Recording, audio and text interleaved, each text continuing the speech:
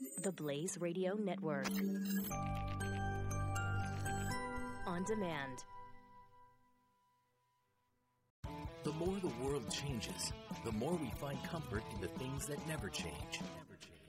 This is Rabbi Daniel Lapin, On Demand, on the Blaze Radio Network. Welcome to you all, you happy warriors, you eager devotees of the Rabbi Daniel Lapin Show. Hey, why do I call you happy warriors? Well, if you're new to the show, then you probably don't realize that I see every one of you listeners, regardless of your age or your shape or your condition. I see you either as a beautiful and nubile woman or as a handsome and virile man. That's the full spectrum of my audience on the Rabbi Daniel Lapin Show. This is because we focus here not just on your body, but on your soul. And I suspect that almost every one of you listening has a young, passionate, vibrant soul. What is more, we are all happy warriors because to live productively, you have to fight every day against the force of entropy, if nothing else. You fight to upkeep and maintain your possessions. You fight to build and maintain your family and your business, your profession or career. Life is a fight, and that's a good thing. To stop fighting and seeking and striving, well, that's called dying. And I call you not just warriors, but happy warriors. Because to throw yourself into the fight for 8 or 10 hours a day, 6 days a week is one thing. But to do that all with a debonair smile on your face and a jaunty pace to your stride, to do all that while generating an irrepressible surge of happiness welling up in your soul, well, that means you must be spiritually grounded in everything that is life-affirming. You are devoted to your faith, your families, your finances, your friends, knowing that, yes, you can triumph over those who both intentionally and unknowingly promote a dark abyss of satanic, secular socialism and all the many social pathologies it generates.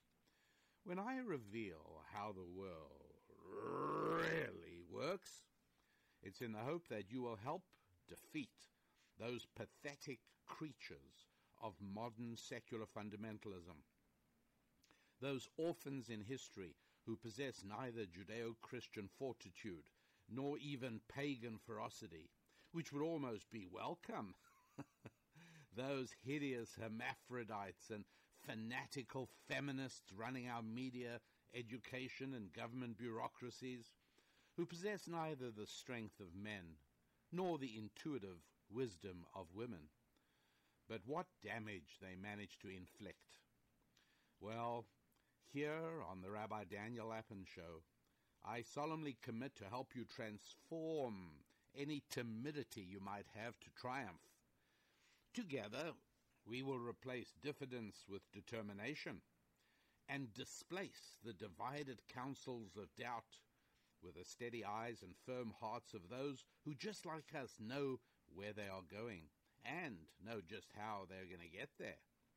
We strive for success, first with our families and our faith, then our finances and our friendships, forming bonds of the like-minded, after which we will be ready to take on the formidable task of saving our frighteningly fragile civilization from those who would force us to surrender our freedoms and our souls to the whims and dictates of those who consider themselves to be our superiors, our elites, our betters, our bosses, our rulers. But before we change the world, we have to change ourselves. And what a good start we have. Each of you happy warriors, a gentle giant with a huge and humble heart. Yes, we will succeed. But before we make the world a better place, we have to make our own homes and our own businesses better places. And then our efforts and our dreams can become leveraged, and together we achieve so much more. The two sure ways of building a bridge over the dark abyss of mortality we all face is by building a family, building our finances, and connecting with others who share our worldview, or even others who share part of our worldview. Connecting is crucial. Connecting is key to communicating, to collaborating, and to creating.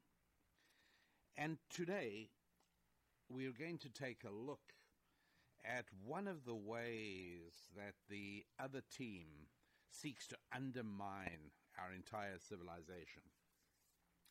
One is by weakening it economically and financially. Yes, that's right. That is something that they do. Now, how on earth do you get people to agree to actions that are self-destructive?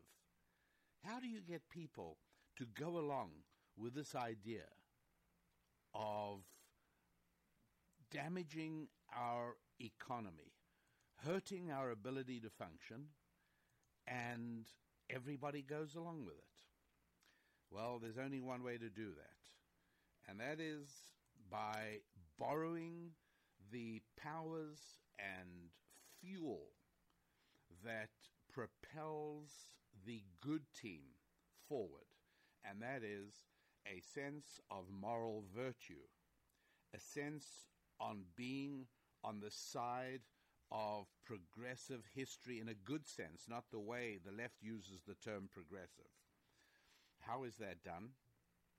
By converting the mere policies, in many cases converting evil strategies that secular fundamentalism uses. Secular fundamentalism, as you know, is the official religion of the government, of the bureaucrats, of academia, of entertainment in the United States, all the main opinion makers and idea generators in American society, and this is true for other countries in the world as well, actually do have a religion.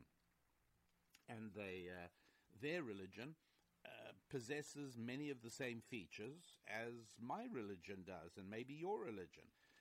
Their religion of secular fundamentalism does answer the fundamental question of how did human beings arrive on this planet, to which there are only two answers, and one answer from biblical faith and the other answer from the religion of secular fundamentalism. And it even explains what we ought to be doing on this planet, where the biblical religions of Judaism and Christianity say that what we should be doing on this planet is building God's kingdom, essentially doing the things that the Bible describes as positive behavior that benefits other people and the culture and preserves the longevity of our civilization. Those are the things we should be doing. What does the other team, how does the other team answer this question of what should we be doing? Well, it's very simple. Their answer is that we should be fighting the obvious godless hopelessness of the secular future. And one of the ways we do that is we have to save the planet, because clearly in a godless secular environment, the planet is doomed. And how do we do that? Well, this religion, secular fundamentalism, like genuine religion, has sacred sacraments. And the most sacred sacrament of secular fundamentalism is recycling, because it validates the religious doctrine of shortage and scarcity. And so just imagine what would happen if your city council sent a Bible to every house saying, we'd like you to read this once a week, once a day. There'd be outrage, right? This is the state promoting a religion, and there'd be an absolute outrage. But when the state promotes the religion of secular fundamentalism, nobody objects. That's how brilliantly this is all being done. What do I mean by that? Well, the state sends you containers or forces you to purchase containers marked glass, plastic, cans, paper, etc., etc. In other words, they send you all the little religious artifacts of the sacred sacrament of recycling. That's how they do it. And there's nothing you can do. You put them in your kitchen and you genuflect to them every day. You go to them and you bow down to them and you put different things in different ones to feed these idols of secular fundamentalism. And then you put them on the curb and you put this one on the curb and that one on the curb and the other one on the curb. And the temple, the huge temple of secular fundamentalism, sends around high priests who come along and separate, and they take this package in one place and they take this package to the other place. And then you fondly believe that when you go to your local coffee shop, you pick up a napkin and you read, oh, it's made from recycled products. And then you buy a bottle of water somewhere. I bought a bottle of water in Las Vegas. I think I told you about this. I bought a bottle of water in Las Vegas, and on the bottle of water, there's a long description of how the bottle is made of 30% recycled plastic, and the lid is small. It uses less plastic than most bottles, and even the plastic it does use is made from recycled. Look, I don't know how they get away with those lies. I really don't know how they get away with those lies. I don't have the faintest idea how it's done. You would have thought that there must be, because we all rely on government doing everything, or you'd think there'd be some aggressive journalist. But I know that no journal in the country, no paper, would print anything that a journalist wrote along the lines I'm about to suggest. And no journalist would jeopardize his career by exploring the truth, which is that when products say made with recycled, it's simply not true. It's simply not true. The reason you can know it, even without any honest journalist writing it, is because there is no economical way of recycling anything at the moment. Possibly in some places aluminum cans, but not everywhere. But forget about paper or plastic or bottles. No, it's not economical. So this company, whatever it is, that claims to be using recycled paper for its napkins or claims to be using recycled plastic, they'd either have to be charging significantly more for their product, which just makes no business sense at all, or they would have to be lying. And I think it's most likely that they are simply lying because it doesn't make sense. What are you saying, Rabbi Daniel Lapin? How can this be? Recycling makes a lot of sense. It's going to save the planet. You are talking out of your hat. It's impossible. Everybody knows that recycling is a wonderful program that everybody should do. Well, actually, not true. And even the New York Times, which publishes all the doctrine of secular fundamentalism, even the New York Times was forced a few months ago to publish some facts about recycling. Yes, it doesn't exist, my friends. I'll tell you the details as soon as we come back.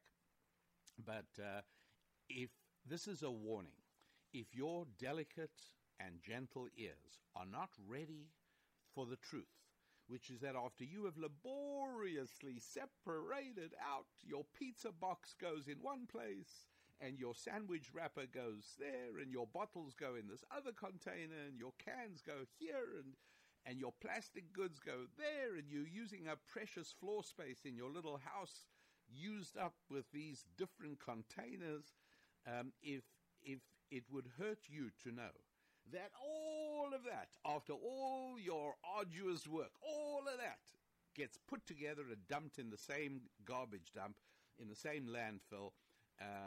If you're not ready to hear that, well, this would be a good time to turn off. And I would be sad to lose you. I'd be sad. I would know there's one less person listening. But at the same time, This is a rough language warning for those with delicate ears. If you're not ready to hear the truth about what really happens to the stuff that you so carefully recycle, then by all means, you should turn off now. But before you turn off, you definitely want to make a note of our website, RabbiDanielLapin.com. And right over there, you want to take a look at a resource called Perils of Profanity.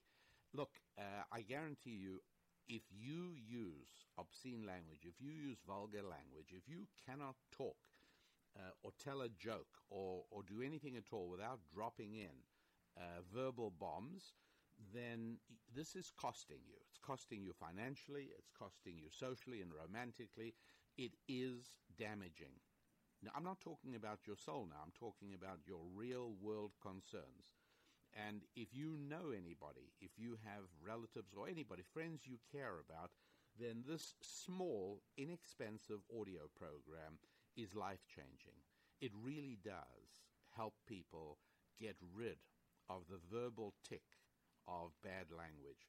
And the reason is because it explains very logically, number one, how it hurts you, and number two, precisely how to overcome it.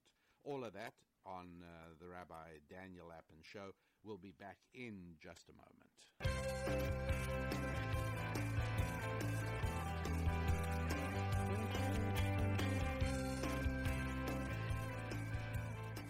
We're back together, dear listeners, on the Rabbi Daniel Lapin Show.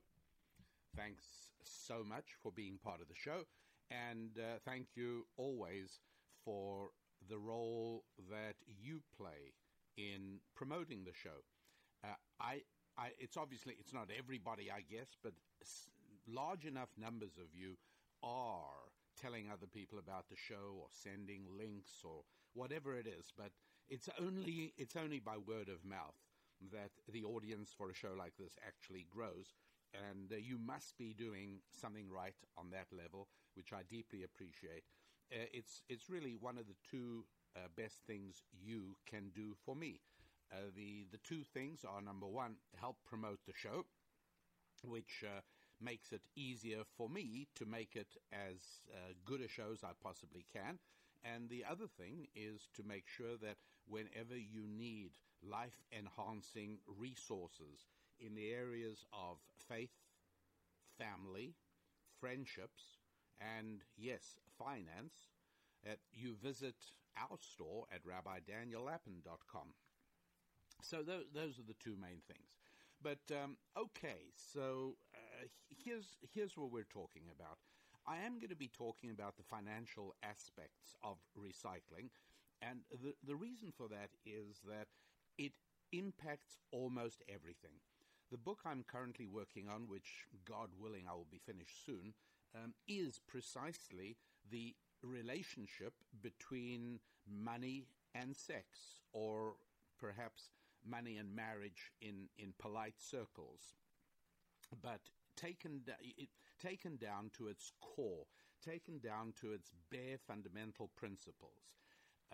A lot of people think that romantic relationships should, you don't let money intrude into that. This should be a pure love, uncontaminated by financial concerns. Oh, she loves me. She's not a money grabber. She's not a gold digger. No, she loves me for who I am. Well, you foolish man, don't you understand that money is an integral part of who you are? Money tells us a whole lot about how you've spent your life, not necessarily chasing after money, no, serving other people, building relationships. It might tell us something about your relationship with your parents and your grandparents. It might tell us about how diligent you are, how self-disciplined you are. Any woman would be crazy to get involved with you and not know anything at all about your finances. That would make no sense at all. And a woman like that would be a fool. And likewise, if if a man is interested in a particular woman who herself is absolutely focused on her career and is measuring herself in terms of financial income, he would be a fool. You see, because men and women are not the same. You see, there is a reason that in Genesis 1:27 it says, male and female he created them. Because they're different. And because a man has more genetic DNA similarity with a whale than he does with a woman. We are different from one another, and how we relate to money is very different from one another, and should be. It's absolutely correct. Anyways, I tell you all of that because a lot of people think that there are topics that are immune to money. And I can't I can't imagine one, but let's imagine your great love, and I know this is the sort of mock topic I always seize upon, but let's say your obsession is middle period Etruscan pottery. Even so, you might think there you are living in the ivory towers of academia, lecturing bright-eyed students on the intricacies of middle period Etruscan pottery, and you have nothing to do with the crassness of commerce. You are a dedicated academic intellectual. Well, guess what? The only way you keep your job and get paid for it is if your department stays in business and if the university stays in business. You see where I'm going. There is really no way to insulate yourself from money. It's a real part of life. That's just the way God created the world. And it's a good thing. It's not a bad thing. Anyways, I tell you that because I am going to be analyzing the money aspect of recycling, which is absolutely crucial. If something is money losing for a period of time, then either we can track down who is subsidizing it, or it's not long for this world. But when money is brought into existence, it's evidence that one person has served another person, or one group of people has served another group of people.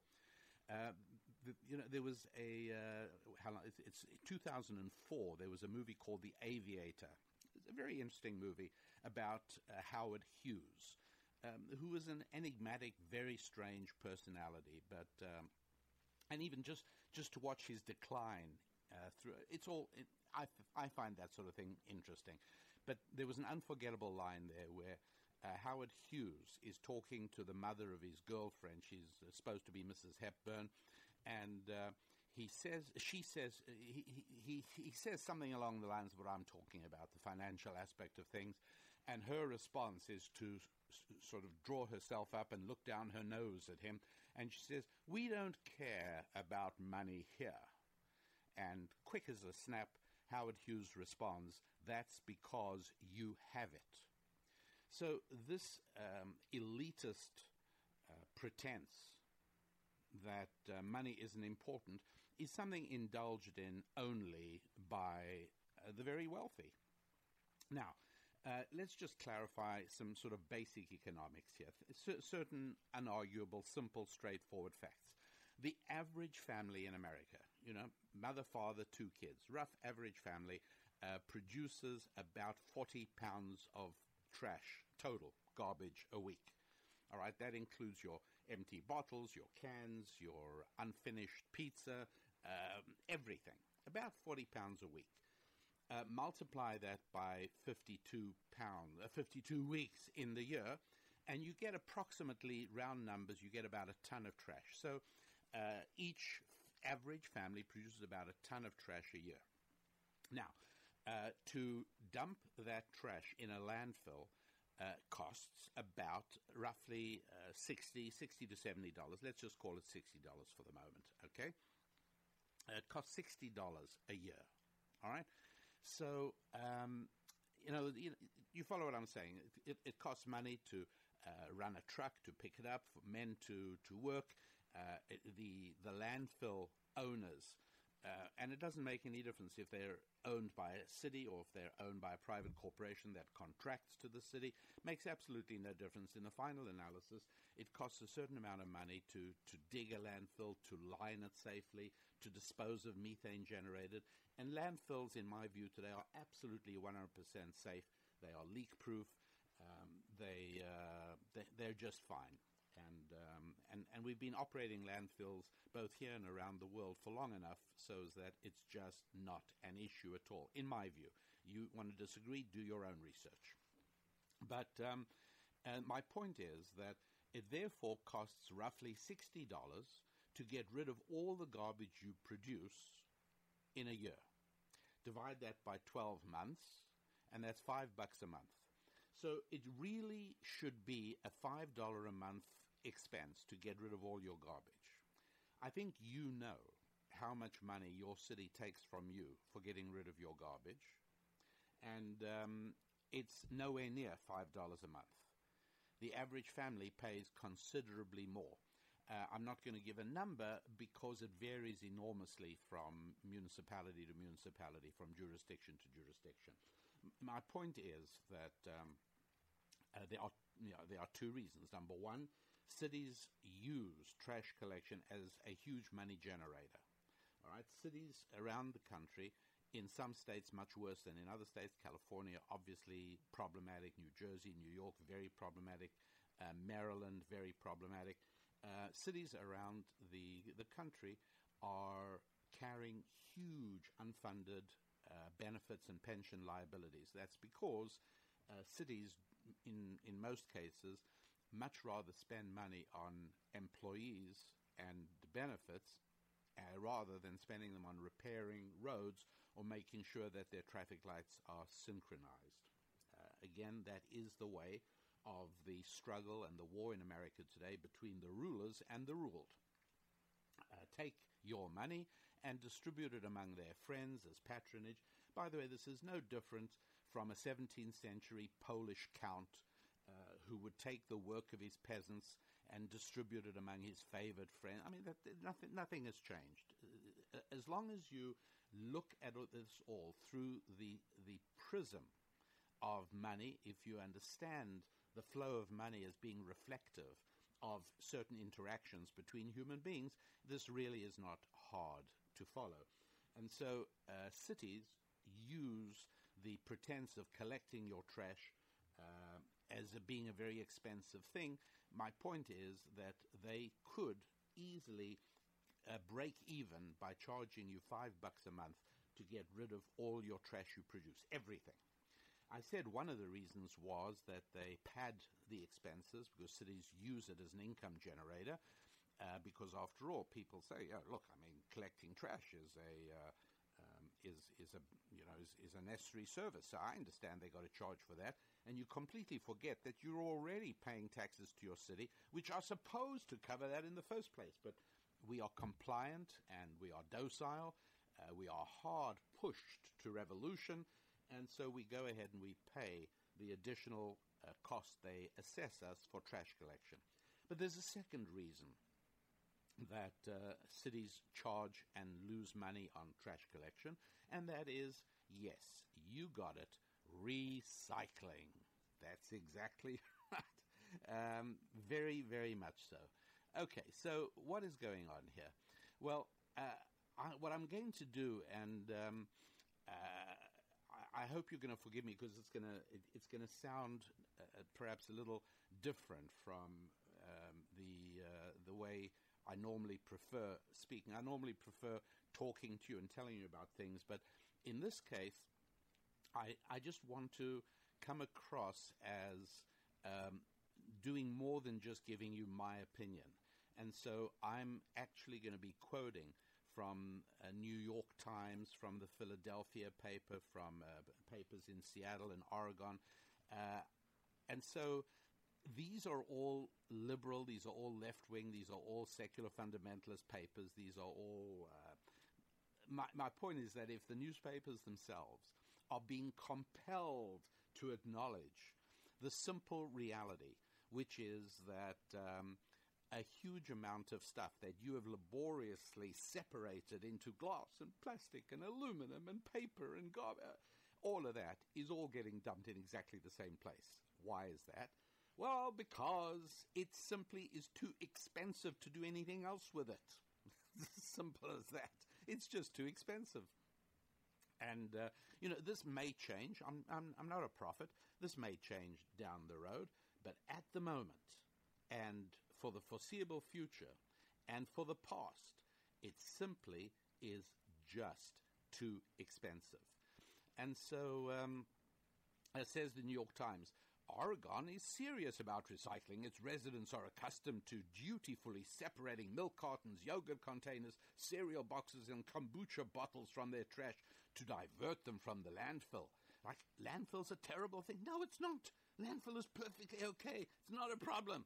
But this year, because of a far-reaching rule change in China, some of the recyclables are ending up in the local dump anyway. Read that as all the recyclables are ending up in the local dump anyway.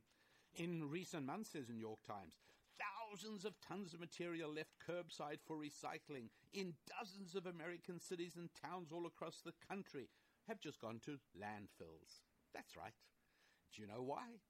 Well, it's because they used to send shiploads of the stuff to China. And China used to find some way of basically sticking it. China stuck them in landfills, but they charged American cities so much for accepting their recyclables, so-called recyclables. So the moral consciences of American cities are calmed by virtue of the fact that, we ship our recyclables to China at enormous cost, huge cost. $60 a year is what it would cost to dump it in a landfill in America, but it costs about 8 times that to send it off to China. What does China do with it? Well, for the most part, stick it in landfills, of course, as any sane nation should be doing. But guess what? China said, you know what? And this is purely for state pride purposes. They've been making money on American cities, but they're saying we're stopping. First of all, we don't need it. The Chinese economy is doing great. In spite of all those people who've been doomsayers on it, I've told you for years already on this show that you don't have to worry for the foreseeable future. China is growing, and there are reasons for that. But China is now saying, you know what, no more recyclables. We're not taking your garbage in. We are not going to be the garbage dump of the world. That's all. They just don't need to engage in that business. They're not doing it anymore. They don't want to be seen in that view. They see themselves as a first world economy, and accepting garbage, let that move somewhere else. And there'll always be countries willing to take the garbage, the kind of money that American cities are willing to pay, in order to show their virtue. Why? It's not just the cities, it's that their voters, the population, also buys into this idea that, we've got to save the planet, and we do that by shipping our recyclables for recycling. Folks, nobody is actually recycling the stuff. It makes no economic sense. Now, maybe somebody will be listening to this podcast in the year 2050, and they'll say, what is he talking about? Of course it makes sense to recycle. I don't know.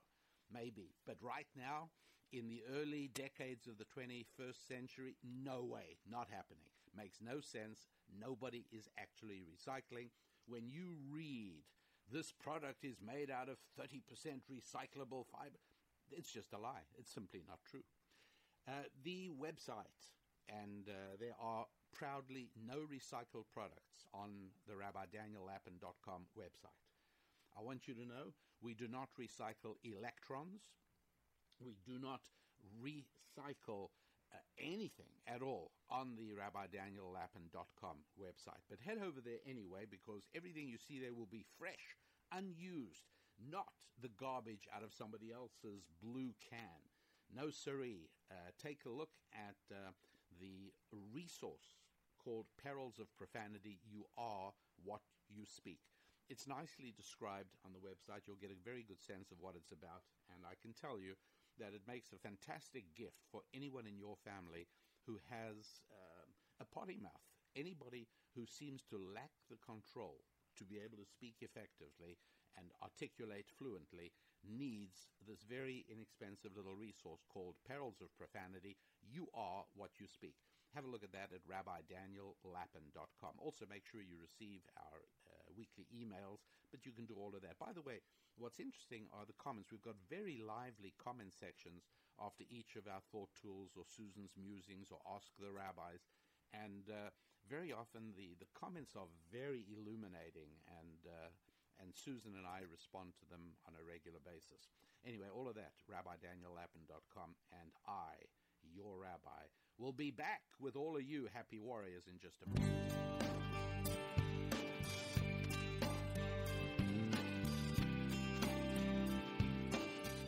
Welcome back, everybody. Yes, we are together again. I, your rabbi, solemnly pledge to reveal how the world really works. And it works when you see things accurately for what they are. When you actually absorb the reality that the cultural canyon that cuts through most Western countries today is not between dangerously radical Christians and, on the other hand, benign, good secularists. It's not how it works. The struggle is actually between benign, Bible-based religious devotees of Judaism and Christianity, and on the other side, virulent jihadists and secular fundamentalists that have made this weird alliance, which of course makes perfect sense if you really understand what the key and the essence of it is all about. And so, yeah, secular fundamentalism is a religion. It's not a benign neutrality. It's not the absence of religion. It is a religion. It's a different religion. It is absolutely incompatible with the biblical religions of Judaism and Christianity. It's another religion. And just like Bible-based religion, it too has its saints. And so, for instance, although most devotees of secular fundamentalism do not fully understand the details of what he really wrote and believed, they have nonetheless elevated to secular sainthood Saint Charles Darwin. He would be one example. Another person elevated and canonized was Saint Paul Ehrlich. He wrote the book The Population Bomb, and at the time he was a professor at Stanford University. I think he still is, if I'm not mistaken, and certainly at the time of this taping. And it's really remarkable that anybody can be that wrong, that so calamitously in error, and still retain his job, and you have the privilege of paying $60,000 a year for your children to be educated by that charlatan. But St. Paul Ehrlich wrote a book called The Population Bomb, in which he clearly and unambiguously predicted that Americans would be dying of starvation by the year 2000. Well, it's now well past 2000, and the only danger food-wise that Americans are in is obesity. So this is part of the theology of secular fundamentalism. It's a theology that speaks of shortage and scarcity. And understandably, since I've already explained that secular fundamentalism is a religion completely the opposite. It's the mirror image of the Bible-based faiths of Judaism and Christianity. So understandably, if Judaism and Christianity derive from the Bible the divine vision of abundance, where God says, I will provide for you.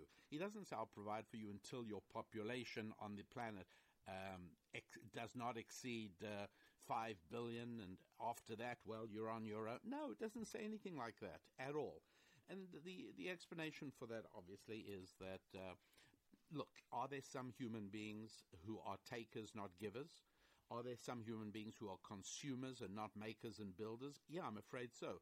Are there some human beings who live on the givings of their fellow citizens. Yeah, we may call it welfare, but it's basically, yes, there are people like that who achieve nothing, create nothing, build nothing, contribute nothing, and basically subsist on the handouts of their fellow citizens, channeled through the welfare bureaucracy of the federal and state governments. Yeah, there are people like that, but it's not a lot of people.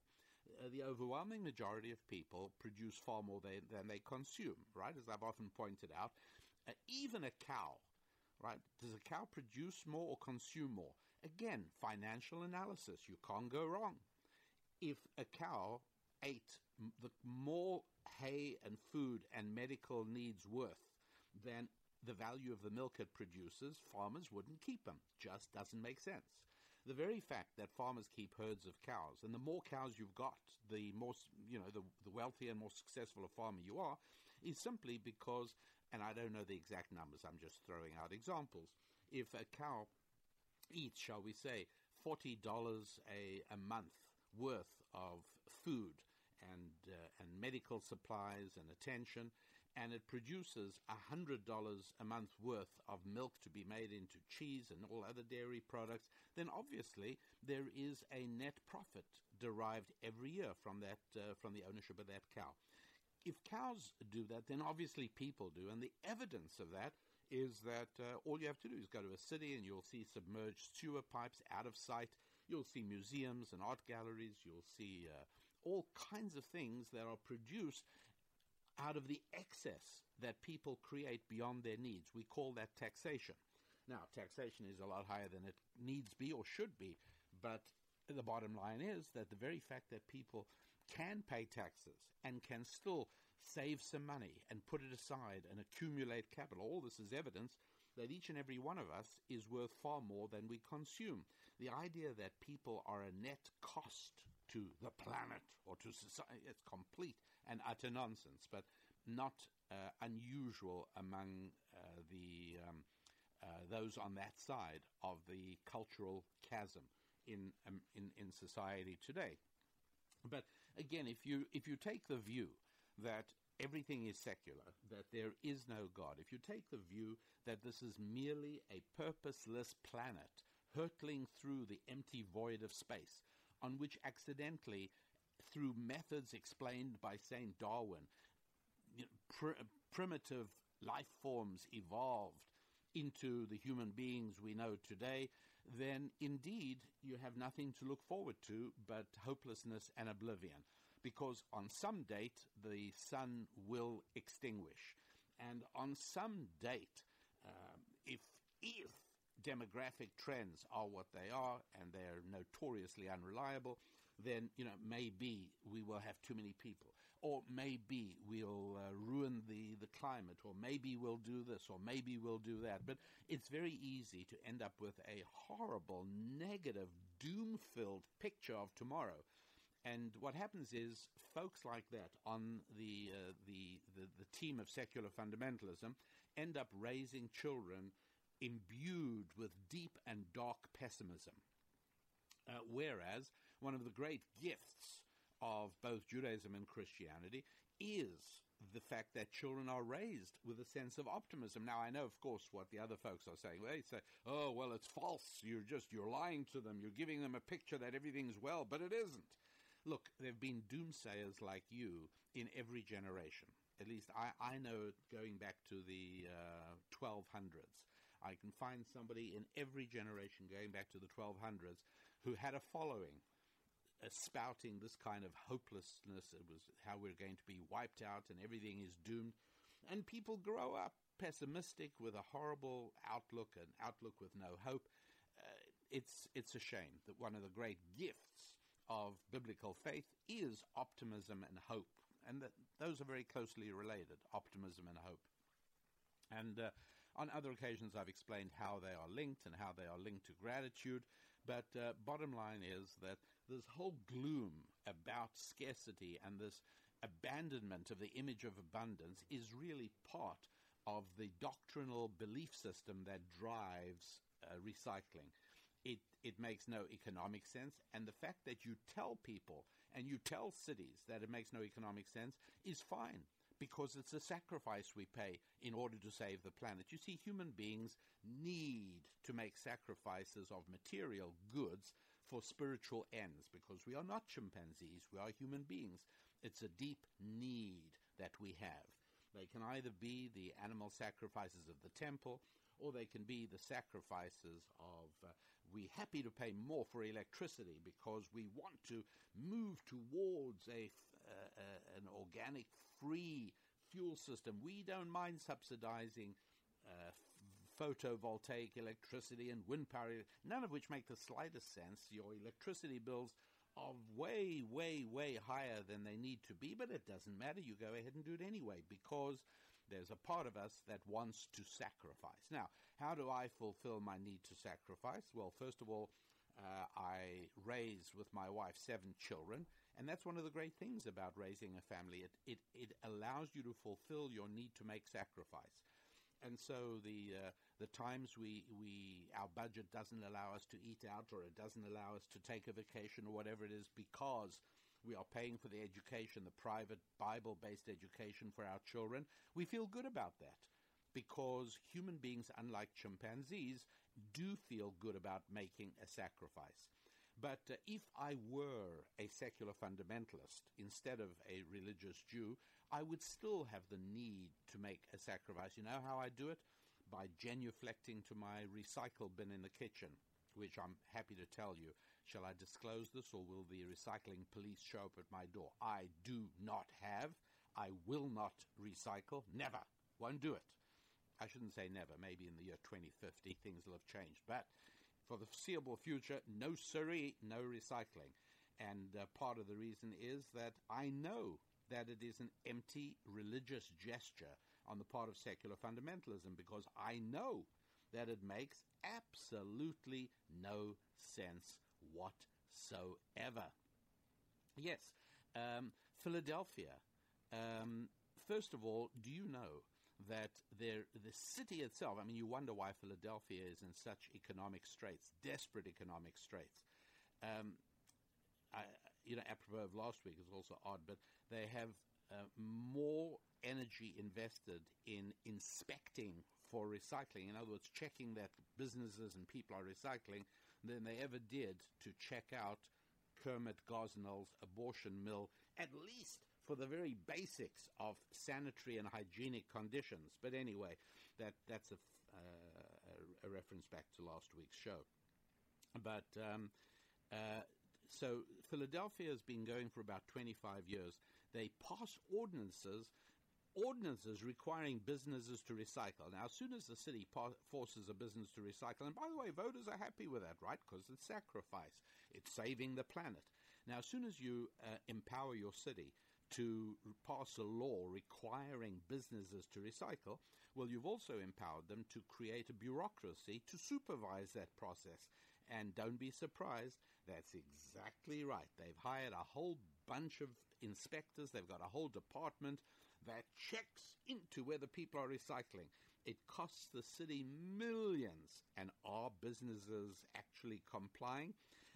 Actually, about 80% are not. I'm amazed that 20% are, but 80% are. The city's database is completely corrupted. They've got outdated information, missing information.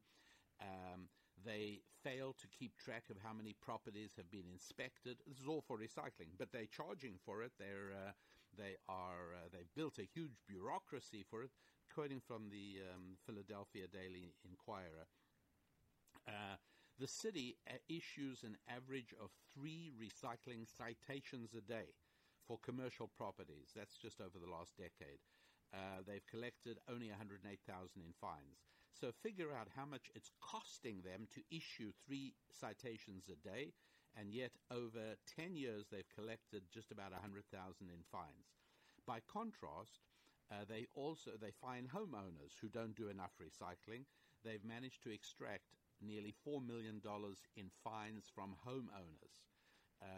And they got inspectors. I mean, this is what a police state that is. $4 million in fines, and they average out 50 tickets a day to homeowners. But again, it doesn't begin to approach the cost of this. It's pretty amazing. Um, you know, they the city administration has repeatedly pledged to make Philadelphia zero waste by 2035.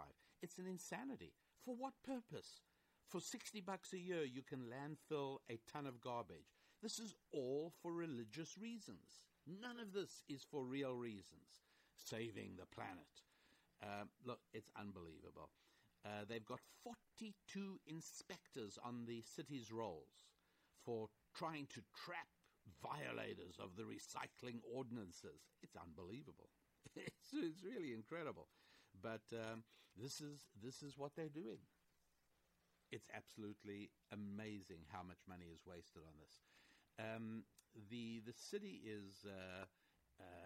is stopping, and they reported actually only in the middle of 2018, not long ago, they reported why recycling is now a money loser, not a money maker for Philadelphia. Yeah.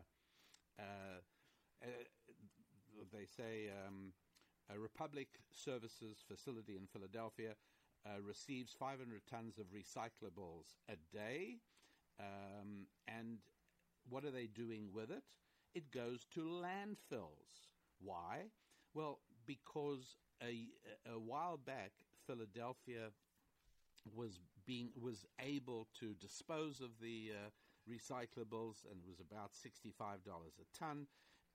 Now they're paying, because of the China game, they were managing to pay a little bit less.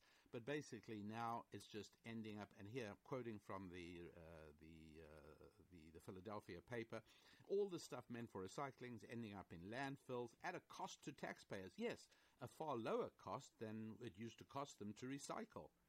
That's right, exactly. How about look? And by the way, the stories I'm telling you about are from all over the country, with great fanfare and promises of a new era.